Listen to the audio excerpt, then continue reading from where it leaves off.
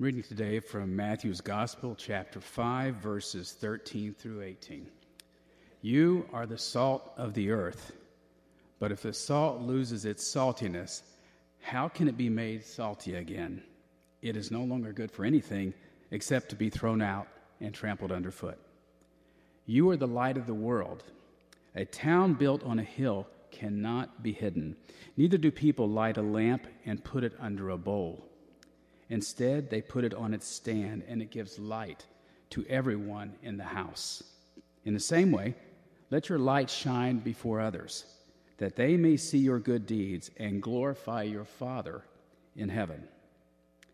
Now, do not think that I have come to abolish the law or the prophets. I have not come to abolish them, but to fulfill them. For truly I tell you, until heaven and earth disappear, not the smallest letter, not the least stroke of a pen, will by any means disappear from the law until everything is accomplished. This is the gospel of our Lord Jesus Christ. As a reminder, we're doing a series this summer entitled On Deck. You saw the promo video. It's a series that focuses on action verbs from the gospel. Not long titles. Every week will be one word. Last week, the word was follow.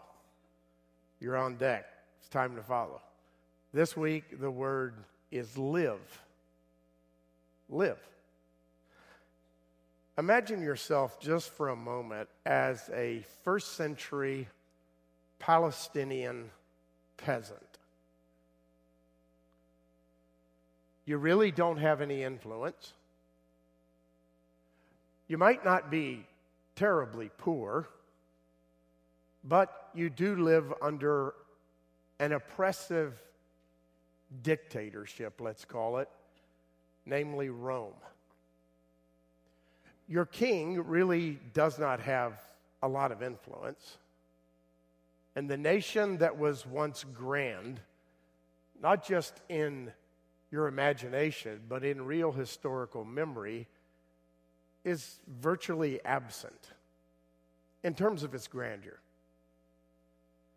So imagine yourself in that position and then hearing about a teacher named Jesus. You, with a lot of other people, decide that you're going to go hear this teacher talk about the kingdom of God. And you go to a mountain, a hillside, a plateau on a very high plain to hear the teachings of this man named Jesus. And he makes some interesting, sort of radical statements. Things like, blessed are the poor in spirit, for theirs is the kingdom of heaven. Like, blessed are those who mourn, for they will be comforted. Blessed are the meek, for they will inherit the earth. Blessed are those who hunger and thirst for righteousness, for they will be filled. One way to translate that is, blessed are those who are famished for righteousness, because they'll be filled. Blessed are the merciful, for they will obtain mercy. Blessed are the pure in heart, for they will see God. Blessed are the peacemakers, for they will be called the children of God. Blessed are those who are persecuted because of righteousness, for theirs is the kingdom of heaven. And he's speaking to you. And you've got no power. And you've got no influence. And he doesn't give you a rousing speech at the beginning of his sermon concerning the grandeur of the kingdom of God. He outlines things like this. But then, partway through the sermon, he looks at all of you and he says, you're the light of the world. You are the salt of the earth. I don't know where your imagination is going, but I'll tell you where mine goes. If I'm a Palestinian peasant and I hear these words, and according to Matthew's chronology, was real early in the ministry of Jesus, And I don't know this fellow very well, and I'm sure he doesn't know me. And he makes this declaration to me and all the other people. My response is going to be, what? Did you hear what he just said? He said, we're the light of the world. We're the salt of the earth. Why would he say such a thing?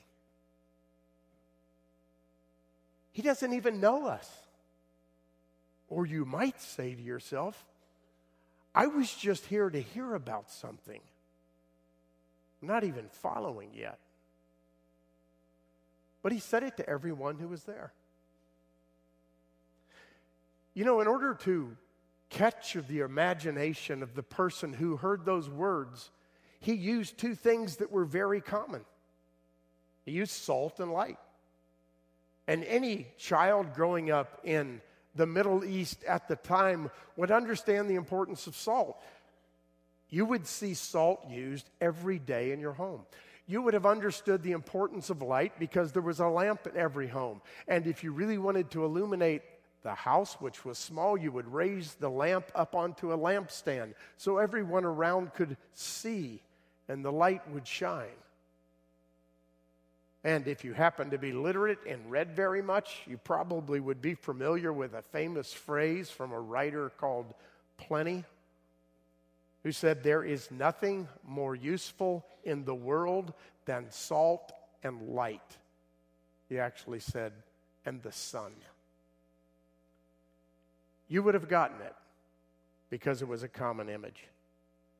Here's what you also would have understood about those common images. You would have understood that salt was a preservative because it was rubbed into the meat. And otherwise, the meat, without refrigeration, would spoil rapidly. So how do you preserve that meat that is so important to your life? You preserve it with salt. I remember hiking to the bottom of the Grand Canyon for my son's 18th birthday. It was a great event. But it was about 120 degrees in July in the Grand Canyon. So you can imagine there were certain things we didn't put in our backpack. But one thing we put in our backpack was meat that was salted. We had lots of that. We knew we needed salt. We knew we needed meat. So beef jerky was it. Along with nuts and a few dried pieces of fruit. Salt was important to our sustenance, and salt was important to the preservation of what we were about to eat as well. Salt, of course, is not just a preservative, and they would have known that. Salt is also there for flavor.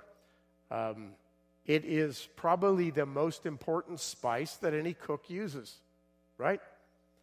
And you use it in a timely fashion, even if you're just making oatmeal. They would have understood that. And salt was also an antiseptic. It was a healing property. And they too would have understood that. I grew up in South Florida, as many of you know, and one of the things that fascinated me was when I had a cut on my skin and I swam in the Atlantic Ocean, it basically disappeared. Matter of fact, I used to love to go swimming when I had a cut because I thought it was so cool to watch it go away. So they would have understood these images. It was a flavor enhancer. It was a preservative. And it was an antiseptic. So Jesus looks at them and says, you're all three of those things. You're salt for the earth. But he also says you're light for the world. And you would have understood light as well. Probably even more than we do now. Everything is lit now. Did you ever wonder what it must have been like in that day when darkness fell over the land? There's no such thing as a street lamp. No headlights. No flashlights. A torch and a lamp. And that was it. And you know about how far light goes. when you have a torch or a lamp in your hand, just a little ways. But it goes just enough to illuminate your path. So you wouldn't go out walking in the dark, except perhaps on a full moon night. You would take a lamp with you, a torch with you, so you could see. So they would have understood that light illuminates the path. They also would have understood this image, that light shines into the darkness, and darkness is often associated with evil. So light dispels evil as an image in their imagination. It's also interesting that Jesus, on more than one occasion, said a light is useless if it's put under a bushel or under, let's say, a cover. Why is it useless? It's useless because it's not intended for that. It's useless to be shared, to spread out. Now, when you think about the image of salt and you think about the image of light, one thing you probably don't think about is the location where Jesus was giving this teaching. And the location where Jesus was giving this teaching was very close to the Dead Sea. And there were some famous people just across the Dead Sea into the desert caves. They were called the Essene community. And you know what the Essene community did? It retreated from the world. It went into hiding in the most severe form of asceticism. It preserved wonderful documents. You've heard of the Dead Sea Scrolls. But it did little else. So Jesus is saying to these people, you are salt and light. And he never says this. But if you know anything about the background, you're thinking to yourself, Jesus must have been thinking, in contrast to some folks, like those in an Essene community, don't hide your light. Don't hold on to your salt. Be out there in the world. Those were some common images that they would have been very familiar with. We also know about light some things now that we didn't know back then. For instance, even though plenty said sunlight was so important, back then they really had no reason to know that if the sun were literally to burn out or disappear, in 45 days, according to most scientists, the entire world would be encrusted in ice. And everything would be dead. You're the light of the world, says Jesus. Those were common images. But from those common images comes an uncommon reality. What's the uncommon reality? The uncommon reality is this. No matter how insignificant you are, you're salt and light for the world. But you know, we have the capacity to take that image and do something that's really not helpful with it. We have the capacity to turn a good thing into something that's bad, don't we? Absolutely. If you don't have that capacity, you and I can't relate, because I have it. We could take such an image. We are the light of the world. We're the salt of the earth. We could take such an image and move towards arrogance, couldn't we? We could make such an image all about us. We could fool ourselves into thinking that only Christians are good. And you know that is not true.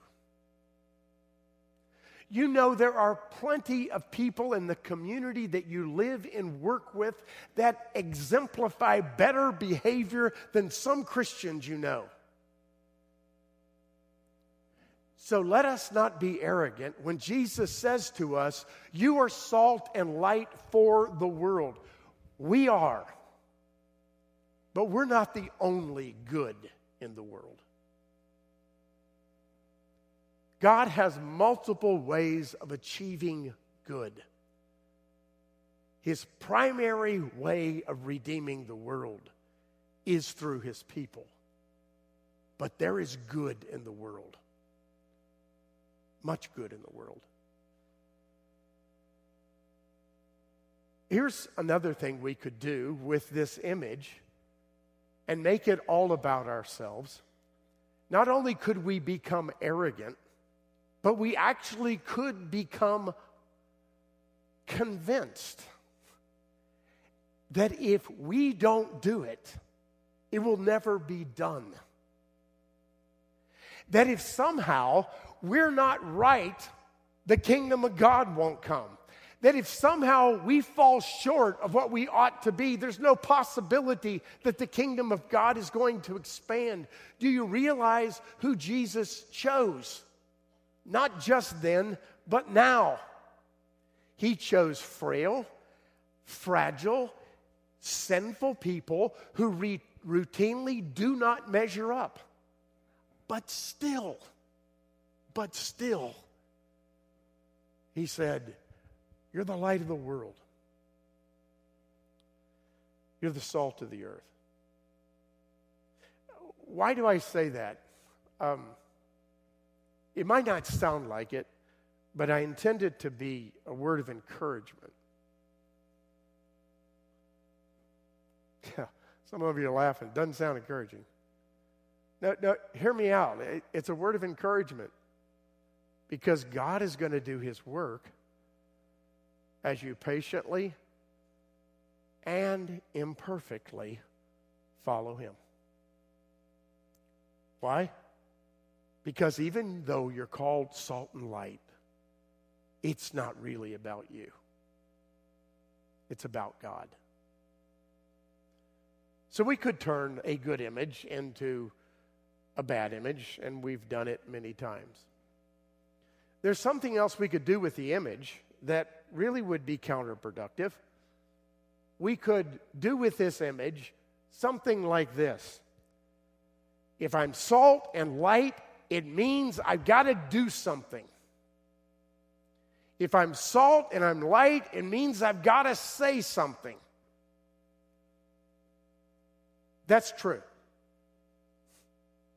You do need to do something. You do need to say something.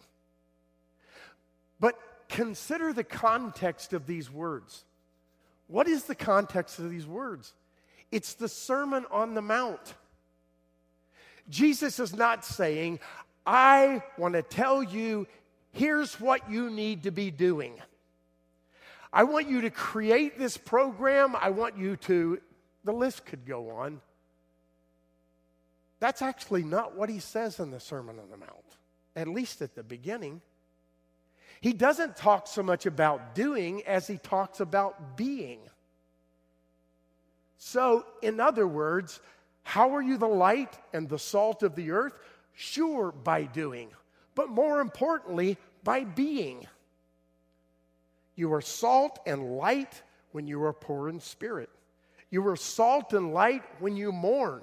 You are salt and light when you hunger for righteousness. You are salt and light when you're merciful. You are salt and light when you're peacemakers. You are salt and light when you're persecuted for righteousness' sake.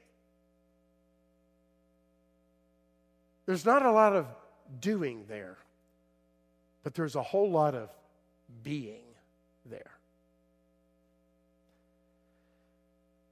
Jesus does not say, you are salt and light, so I want you to do good works so you can feel better about your status of righteousness. He doesn't say, you are salt and light, so I want you to get busy so you can earn your reward. He says, you are salt and light, be it. And in being it, you reflect the light of God. My wife's not here. She's gone this weekend, so I can say whatever I want about her without any repercussions. Even when I say positive things, she hates it. She doesn't like for me to mention anything about her. But today, I don't care.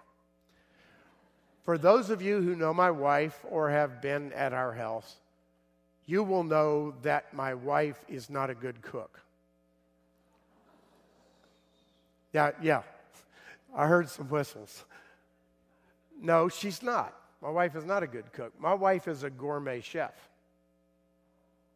I'm serious. That's not just my estimation. You ask people who know her cuisine. I am absolutely never bored at dinner. As a matter of fact, she sometimes will say, "What do you want for dinner?" And I say, "I don't care." Not because I don't really care, but because I can't even predict what the next thing is going to be. She is such a foodie. She understands food so well, she can make magic out of nothing. It's unbelievable. It's beautiful. Now, I have heard people say, on occasion, when they're going to our house, "Oh, this is going to be great because Brenda's cooking." Seriously. You know what I've never heard anybody say when they come to our house and sit down at our table? They never say, "You guys have the best salt I've ever tasted." No, nobody says that. Nobody says that because salt is almost invisible. And it's used perfectly well by my wife. And it enhances the flavor of the food. You get the image, right? Jesus says, "You're the light of the world. It's not you, it's me. You're the salt of the earth." Salt is not food. It just enhances the beauty in the food. I love that image. Here's why I love it, especially on most days. Because I'm overwhelmed with doing. And on many days, I feel like I don't do it right. And on many days, I strive harder to get it done. And I look at this image, and I say to myself, I don't think that's the message. I think the message is, Bob, just follow Jesus. Just reflect the image of your Lord. And then it will glorify God. Don't be the cook. Be the invisible salt of the earth. That takes a lot of work off my shoulders. A lot of burden off my heart. Because I can just be. And God can do. That's what I want you to remember. As you go out this week. You can just be. And God can do. Live like salt and light. Let's pray. Lord, sometimes we're overwhelmed with the task. The world looks a mess. We feel a mess. Some of us have tried so hard to get it right. We've done all the stuff we're supposed to do. We read our Bible. We pray. We serve. We do our best to raise our family the way we feel like you called us to. And sometimes we're just exhausted by the doing and discouraged by the outcome. So, Lord, help us at least for this moment to focus in a new way, to rest in you, to be the light of the world, not because we got it together, but, as Peter said, to always be ready, to give a reason for the hope that's within us. And Lord, help us to be and let you do the rest. In the name of Christ, our loving Lord, we pray. Amen.